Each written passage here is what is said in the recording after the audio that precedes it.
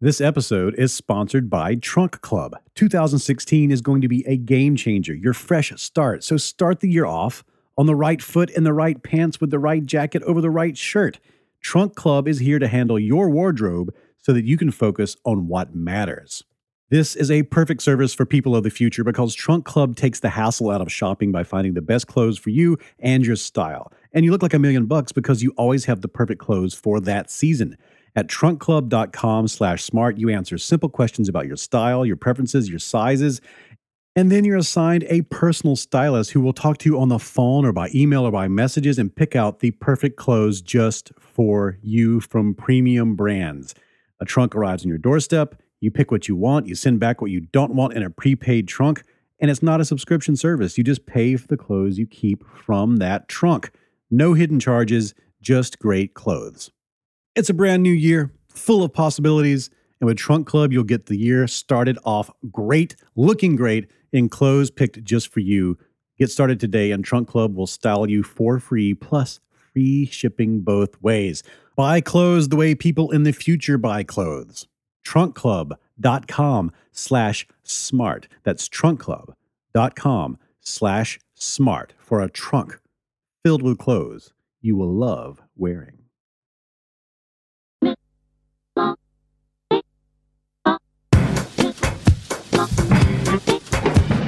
Came on down into the middle of the party and in the cool of the happy, they went quiet. Laughing and talking about the power of the gospel. Everybody. In the cool of the happy, they went quiet. Welcome to the You Are Not So Smart podcast, episode 67.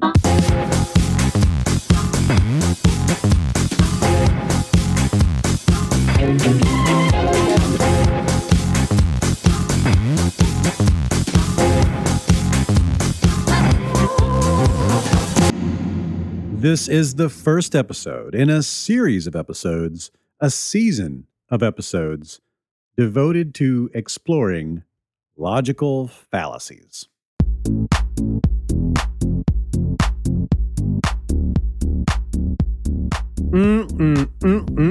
Logical fallacies. Now, unlike the other things that we usually talk about on this show, logical fallacies don't really have a home in psychology. I mean, of course they have a home in psychology because psychology is part of academia, and academia is in some way based upon the old Greek philosophers and their institutions of higher knowledge and learning. But the logical fallacy really has a home in debate, in argumentation, in communication, in rhetoric, in talking to each other, in politics, that world. And that world kind of became everybody's world when the internet came along.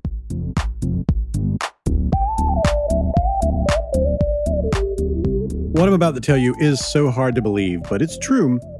Clive Thompson wrote a book called Smarter Than You Think. It's about technology and how it affects our lives. And in that book, he explained that until the internet, after high school, after college, after university, most people never wrote another thing again for the rest of their lives. Maybe a couple of letters, but no more than 3 to 10 letters, period. And that's it. That's all they ever wrote again. They just did not engage other human beings in written form. And that all changed when the internet became part of our daily lives. Social media and apps and comment sections, and then smartphones and texting and Reddit and everything else. And now we are each writing more in a month than people used to write for their entire lives after their education had completed. And that only started about a decade ago. It changed our relationship with the written word and other human beings. This relationship that had been the norm since there have been people, and it changed it forever. We are reading and writing and trading ideas at a level that used to only be normal for academics. Now, we may not be talking about the same sort of stuff that they would be talking about, but it's important to know that something that is common for them is just now kind of starting to take shape among the average person. And that's why in 2008, programmer and essayist Paul Graham wrote a guide for citizens of cyberspace titled How to Disagree. It was 10 years since the invention of the comments section. Twitter was 2 years old. The world had only had the iPhone for 9 months. And to Graham, it had become apparent that the internet had permanently changed the paradigm of the written word, which was, before the internet, as he put it, writers wrote and readers read. Instead, in this new world, the call and response model of the web was here to stay. People would add their perspectives to everything, and content would forever be a conversation. And that meant that everyone would need to learn how to argue more efficiently, because exposure to rampant bickering was about to become part of daily life.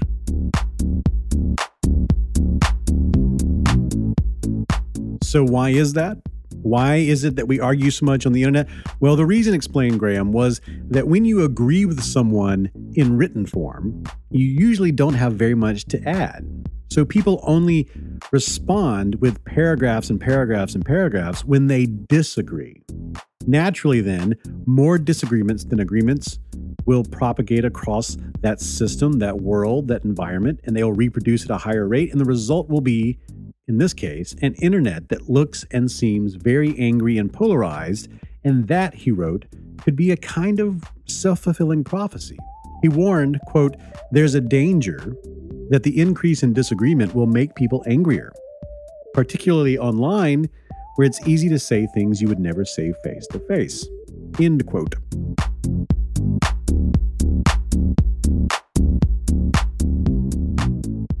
Now, a year after Graham wrote that essay, Facebook lowered that already low cost of agreeing that he talked about to a single click of a like button. Just beep, and that's it.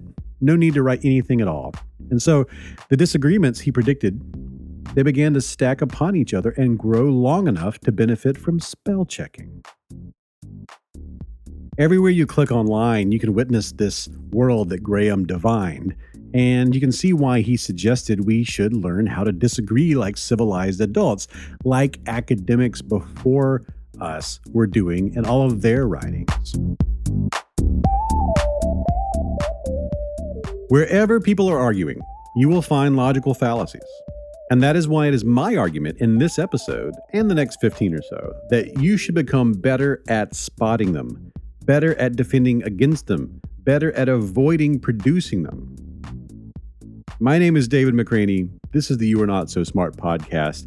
And in this episode, we are exploring one logical fallacy, the one that most people commit as soon as they learn what fallacies are and how they work, the one that makes people into assholes when they have a little bit of knowledge about how proper argumentation works. It makes you into the kind of person people avoid at parties, during road trips, on the internet, at work.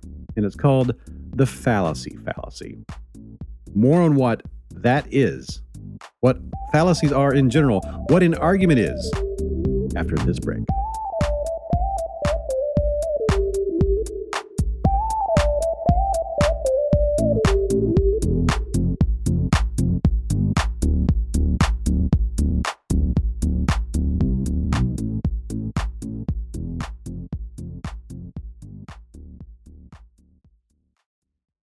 I've been talking about the great courses for a while now, and here is something completely new. I'm very excited to introduce this to you. It's called the Great Courses Plus, a video learning service that gives you unlimited access to a huge library of the Great Courses lecture series in so many fascinating topics: science, history, cooking, astronomy, psychology, neuroscience, behavioral economics. I love this. The Great Courses Plus is giving our listeners an incredible opportunity to experience this for nothing at all. You can watch one of their popular courses, The Fundamentals of Photography, for free. Absolutely free. So what is this course? You're going to love this. It's so cool. It is The Fundamentals of Photography, filmed in partnership with the National Geographic, and it's taught by professional photographer Joel Sartori. I've been watching it. It's amazing. It is a great way to learn how to take stunning photographs like a professional does. It helps you capture memories of what you see and experience. You'll learn how to compose photographs the way a professional would, how to create photos of landscapes, how to take a portrait of a human being, how to capture special occasions in a way that lets you go back through your photos later and go, I actually like this, instead of Nope. Well, that one's kind of good. I thought these would be better. And for a limited time, the Great Courses Plus is offering my listeners a chance to stream this course, The Fundamentals of Photography, $235 value, and hundreds of other courses for free. Stream from any internet-connected TV, PC, or through the Great Courses Plus apps. But this offer is about to go away. It's just for a limited time. You have to hurry to actually get this. To stream the fundamentals of photography from the Great Courses Plus for free, you must go to thegreatcoursesplus.com/smart. That's thegreatcoursesplus.com/smart. Oh man, another thing that is great about the future is that you can try out a mattress. What? Yes, if you love sleeping, if you're fond of napping, Casper mattresses, that's what you want. They are obsessively engineered American-made mattresses at a shockingly fair price, and now you can get $50 toward any mattress purchase by going to casper.com/so-smart and using the code SOSMART. Look, you spend a third of your life sleeping, a third. So let's make sure you're doing that on a good mattress. It's the best purchase you will ever make is actually upgrading to quality sleep materials. And Casper brings together two comfy technologies for better nights and brighter days: latex foam and memory foam. And they've got just the right sink, just the right bounce, no matter how you sleep. And here's the best part: risk-free trial and return. They deliver it straight to your door. You get it for 100 days. You sleep on it 100 times at least. And if you're not happy, they pick it back up from your house or your apartment or wherever you sleep. At the store, maybe you'll get a minute to try their mattresses. But with Casper, you actually get to sleep on this thing.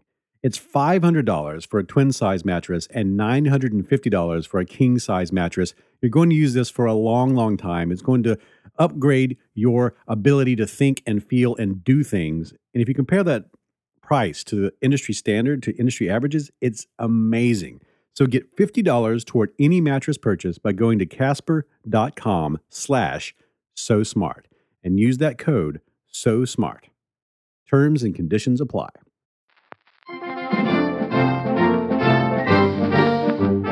And now we return to our program.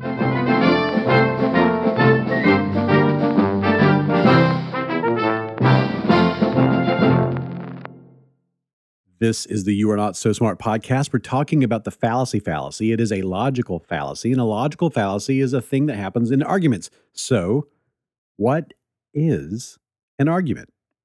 Yeah, I think, ultimately, an argument it's justifying a conclusion. That's advertising and critical thinking guru Jesse Richardson. So my name is Jesse Richardson. I'm the founder of YourLogicalFallacyIs.com, a website that helps people to learn about fallacies and critical thinking generally. So as Jesse was saying, an argument is justifying a conclusion. So to do that, you must begin by making a point, which is usually called stating a premise or stating a proposition. So let's say you say something like, there is a giant crab that lives in the sky that loves ice cream and corn on the cob. Therefore, this is the part where you have a conclusion and you're justifying it. Therefore, we need to invest as much money as possible into corn futures.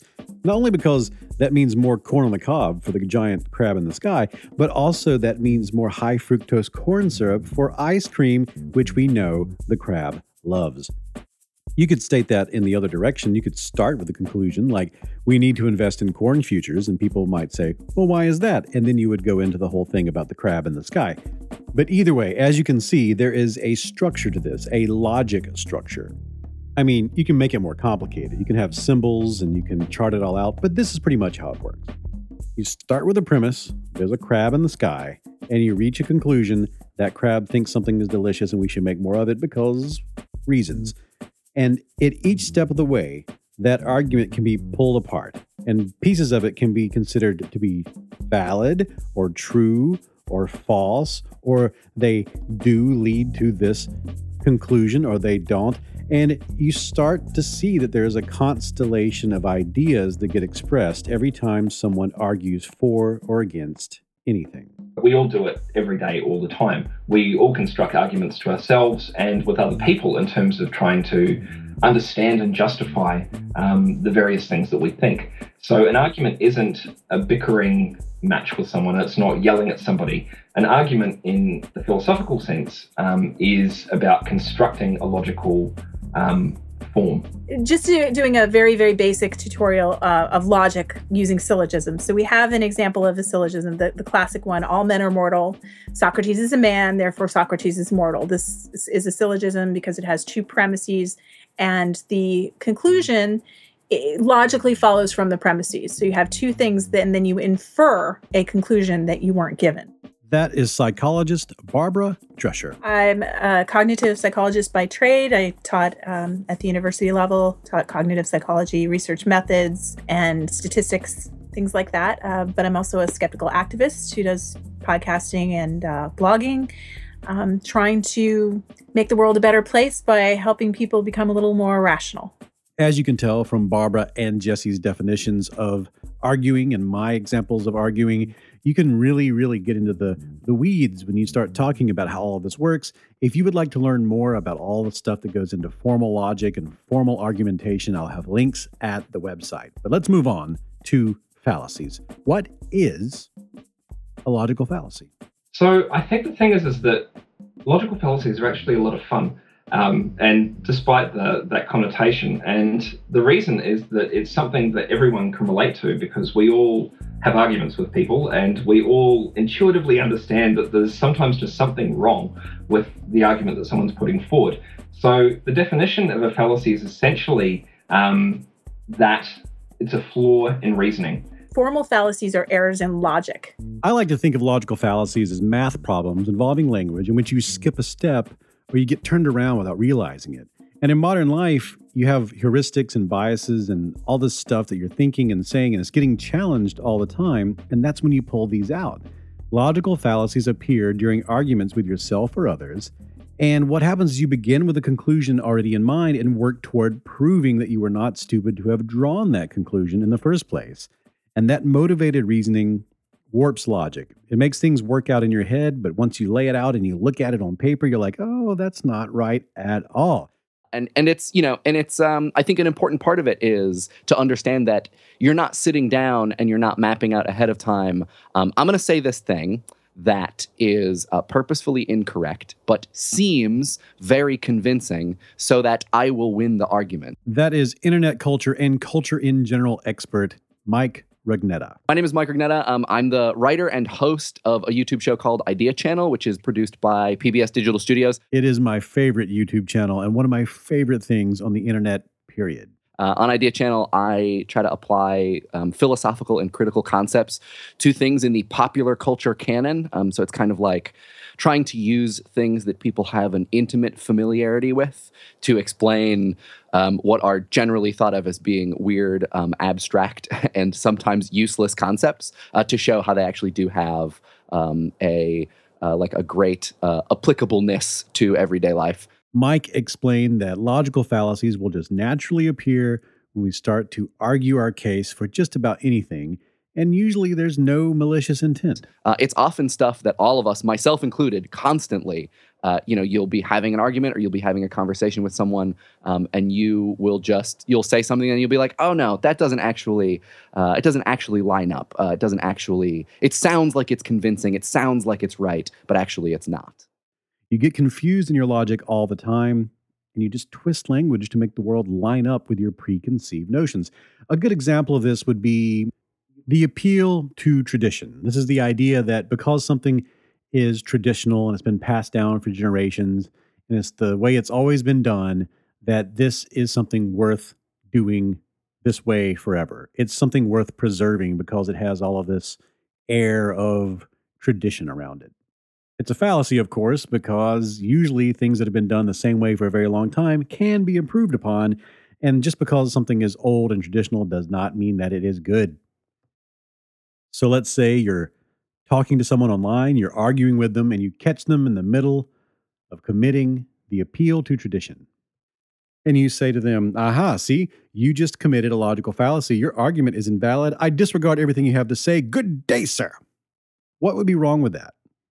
Well, you are in danger of committing another logical fallacy related to committing logical fallacies and pointing out logical fallacies that have been committed, called the fallacy fallacy. Well, the fallacy fallacy, it's pretty meta, actually. So the fallacy fallacy is so meta. It's my personal favorite, and it is it's where you if you're arguing with someone and they use, say, a straw man fallacy, they incorrectly identify your position in arguing and then argue against and possibly defeat this incorrect representation of your position. You could then say, like, oh, you have committed the straw man fallacy, therefore your argument is incorrect, when that is not necessarily the case. In reality, you can you can argue fallaciously for something that is true. You can make a true claim and argue for it very poorly. And conversely, you can have a completely false statement and you can then argue for it very coherently in terms of logic.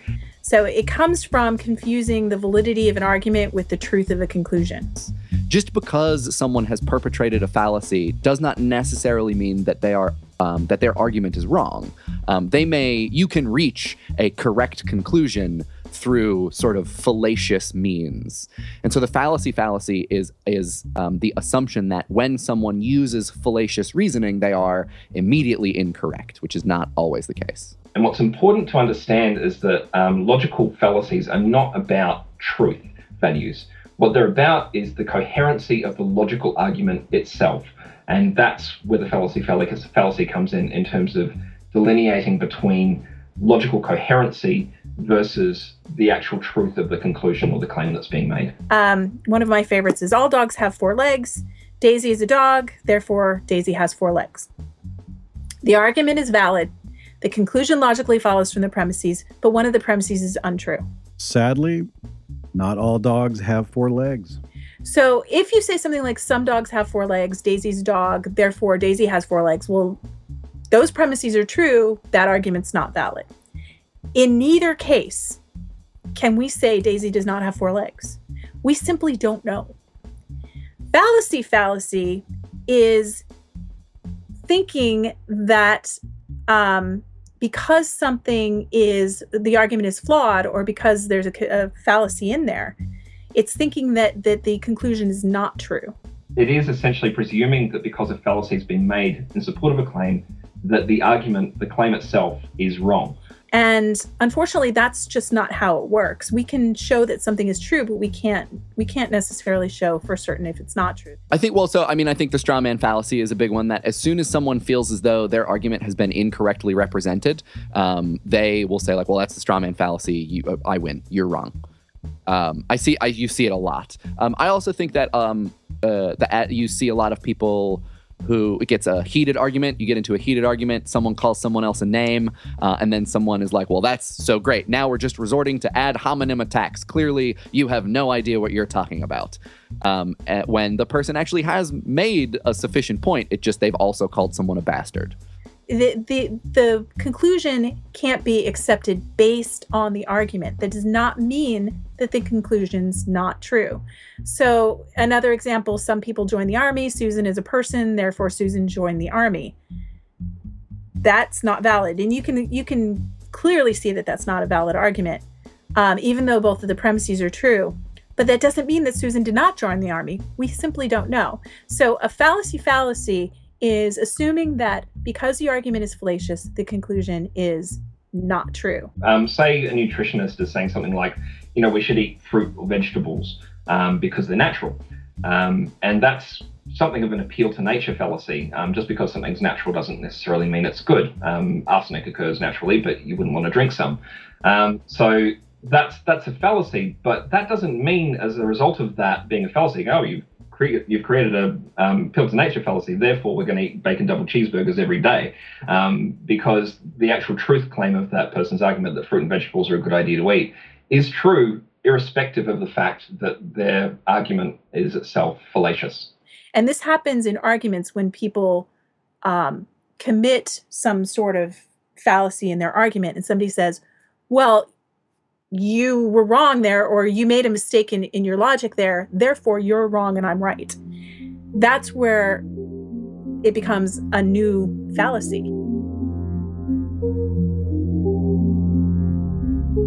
Everything is complicated and big, and the topographical map is much more complicated than the Google map, but we really try to get everything to be the Google map version of things. So because it's just that's how you think about stuff. And if you have time to go into the archives like Gandalf and be surrounded by the paper, you'll do that. But when you're having a conversation right there with a person in the flesh or digitally, both sides are going to really try to shrink everything down to and nuance gets lost. And I have often said that the internet is one of nuance's natural predators. That's the best. That is the best quote ever. And so this fallacy is a great example of someone with good intentions. They're thinking, I am thinking carefully and rationally, and I am going to. But also, it also is a bludgeon to just win. Just I got you. Boom. I see the opening, stab, and then it's over. The argument is done. And I think that is actually a larger sort of that connects to a larger point that is related to what you might call fallacy spotting. It's like people go out. It's like you go birding. You can also go fallacying. Which is that I think that widespread knowledge about what a fallacy is and how they work has led a lot of people to stop arguing. They don't argue anymore. They just go fallacy spotting. They put their argument together. Like you said, they assemble their materials. They get all of the ideas as expounded upon by the experts. They put them in a nice little coherent package, and then they present them and wait for someone to argue back while looking for a fallacy. And it's when they look for a fallacy, they'll find one. When they find it, they feel like they've won. Which to me is like, that's the opposite of what you should be trying to do when you are arguing. You actually want to, at least in an ideal world, I think that when you are arguing with someone, you want to understand their position, you want to understand your position, and you want to understand that the truth is probably somewhere in between those two positions, if those things are diametrically opposed. That the truth is some external thing that exists, or that will be sort of formed in the crucible that is this interaction you're having. But when you go fallacy spotting, you're keeping score.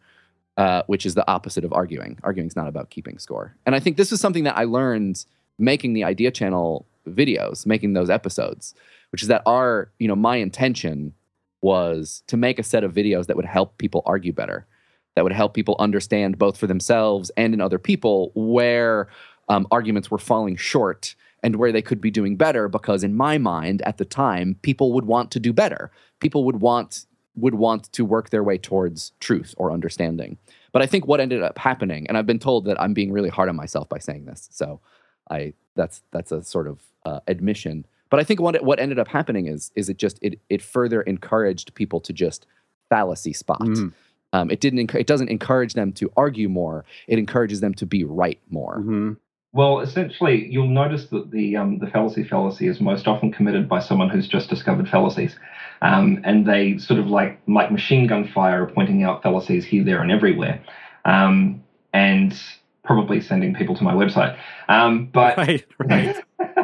The important thing to note with all of this is that it's not understanding fallacies. The point of it is to avoid them, and it's wise to be discerning in terms of where we point fallacies out, because the point of discussing things with people is to try and arrive at a point of understanding rather than trying to defeat your opponent, which is often the way I think a lot of people presume these things need to go.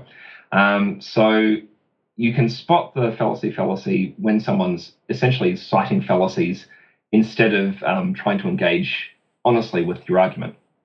Yeah, isn't that such a crazy thing? Like it's obviously strongly cultural, but we just want to win. We want to win so much.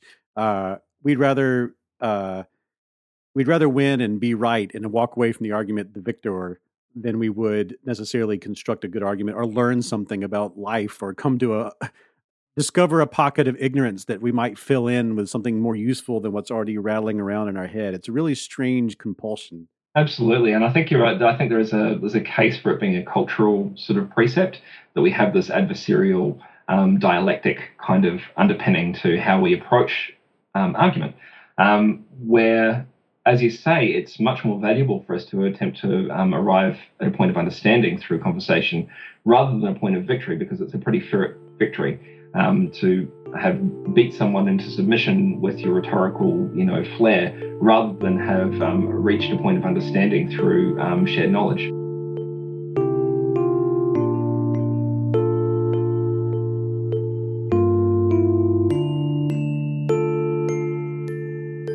So, now that we know what this thing is, this fallacy, what's the best way to avoid committing it?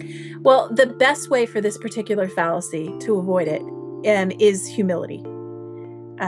If you stay open-minded to the idea that your own conclusions might be wrong, then that'll help you avoid making the assumption that just because you can find flaws in your opponent's argument does not mean that your opponent's conclusions are wrong.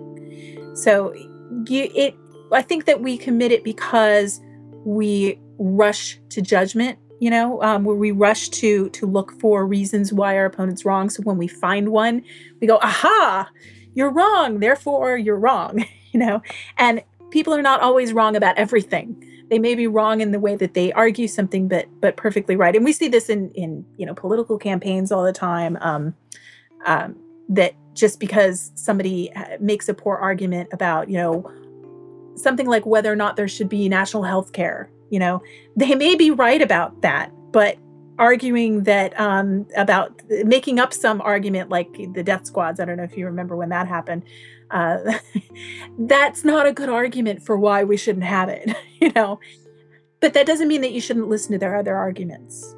So I don't know if you've heard of a steel man argument before, but it's essentially like the opposite of a straw man argument.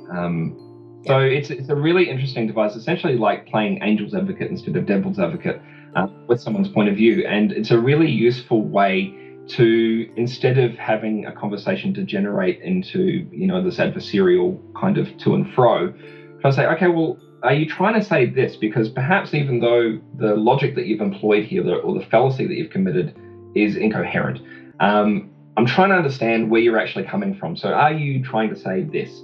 And that's a more constructive way to get at understanding versus just accusing someone of fallacies ad infinitum, and then perhaps entrenching their view even further through an adversarial process. So with that in mind, what is the best way to defend against someone who is using the fallacy to try and squash your argument?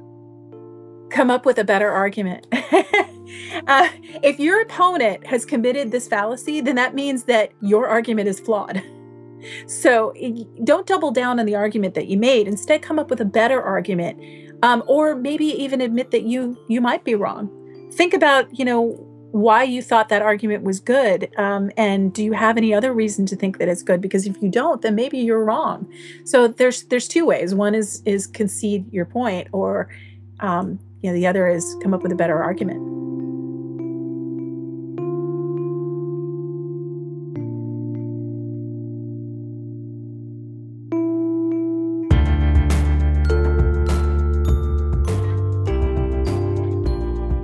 You can find Barbara Drescher at icbseverywhere.com. That's the letters ICBS at the beginning. Jesse Richardson's Fallacy website is located at yourlogicalfallacyis.com. And Mike Rugnetta's videos can be found on YouTube at PBS Idea Channel. You'll be hearing more from each of them in the next few episodes, and then we will bring in 3 new experts to discuss another batch of fallacies. Look for that in the coming weeks. I have so much extra material from all of these interviews that I'm going to put all of it up at Patreon as extra stuff. And if you are a patron, it only costs $1 to become one, by the way. You get to hear all of these extras. And there's tons of extras from earlier shows, and you get the shows with no ads, and you get them a day early. And of course, Patreon is a way to make this show better, an easy way for you to contribute to making this show bigger and better. Just go to patreon.com/youarenotsosmart to learn more. Up next, a brief cookie segment And then the credits.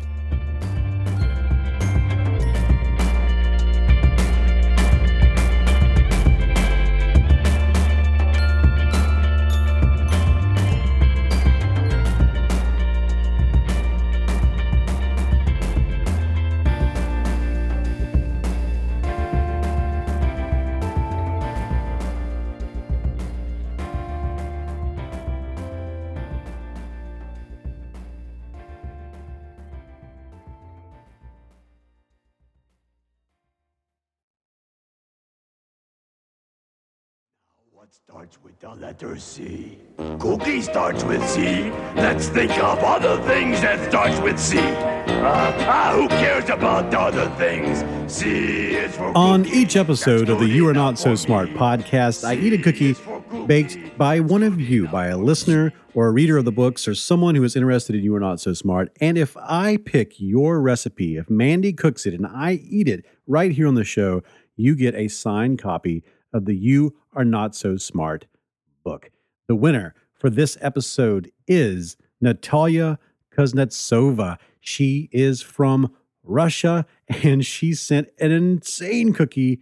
Here's her email. Dear David, I'm glad to express my gratitude to the work you're doing and the great stories and cookie recipes you're sharing with us. I take this opportunity to wish you a very Merry Christmas and a Happy New Year. She sent it right before Christmas. The recipe I am sending to you is the peach cookies. Such cuties were very popular in Russia and Eastern European countries around Christmas holidays. Unfortunately, this recipe is very seldom baked today and is hardly found at bakeries. Kindly find the recipe in the files attached. She did send them. She also sent a picture of them. Though those cookies look like peaches, they don't taste like them. Easy to cook and with a great taste. They are worth trying. Hopefully, you will find the cookies great. From Russia, with kind regards, Natalia. Okay, Natalia, I have this in front of me, and Mandy told me this was the weirdest cookie she has made so far. And we've made some weird ones. We made bourbon bacon cookies once. They look like peaches, everyone. I mean, they kind of look like little butts. Let's be honest. But butts also look like peaches, or peaches look like butts, whatever. But it looks like a little peach. It's the color of a peach. It has that like mixture of orange and yellow, and it's got little sugary hairs all over it. And it's in two lobes, and it's about the size of a peach, but it's made of cookie stuff, and it's got a cookie interior. It's wild. It's wild. And to make this, 4 eggs, 4 sticks of butter, sugar, sour cream, flour, vanilla, baking powder, chocolate chips, rum, apricot jam, cookie crumbs, mint, milk, food coloring, red food coloring, beet juice, carrot juice. It's crazy. So I'm going to try it right now. I have not tried one of these. This is I truly am trying this for the first time on the air. I don't know what to think of it. I took a picture of this. I tweeted it. I put it on Peach, the actual social network, Peach. And I put it on Instagram. So it's already out there in the world if you follow me on any of those places. But here we go. Oh my God. This is so weird. All right, trying it now.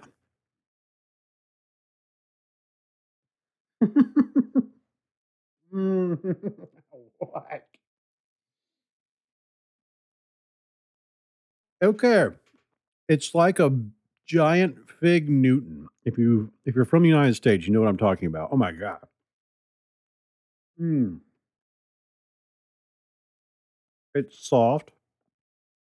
Mm. And it has a filling on the inside. Instead of a peach pit, instead of the seed, there's jam stuff there. Mm. It's really, really good. It's super good. Like, I thought it would just be a novelty, but you know what? It's actually a really tasty, insane cookie. I love it. I can imagine a kid losing his or her mind over how great this is, how beautiful they are. And they are beautiful. Just when you have a bunch of them together, beautiful. Oh, Natalia, what am I? This is so odd.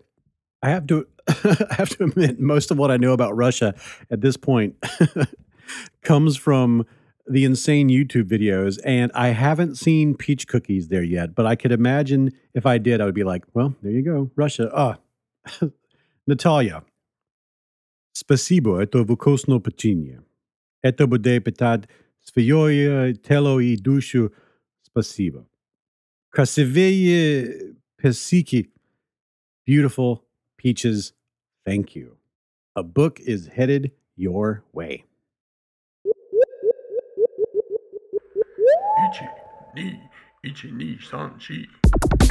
That is it for this episode of the You Are Not So Smart podcast. For more great podcasts like this one, head to boingboing.net. To get all of the previous episodes, you can go to iTunes, you can go to youarenotsosmart.com, Stitcher, or SoundCloud. Please subscribe to this on whatever service you use. It really, really helps out. Go to Patreon, check us out, see if you can help over there too. It is so fantastic. All of the things that are going on right now. I'm working on this new book. It's taking up all of my time. That's why I'm making episodes like this to sort of give me some space so I can finish the book. If you want to know more about any of the people we talked about in the show, just go to youarenotsosmart.com, read the show notes. I have it all in there. The opening music is Clash by Caravan Palace, and the interstitial music is Drew Garraway, or something that I bought using money from you, the patrons at Patreon. Thank you so much. Nani?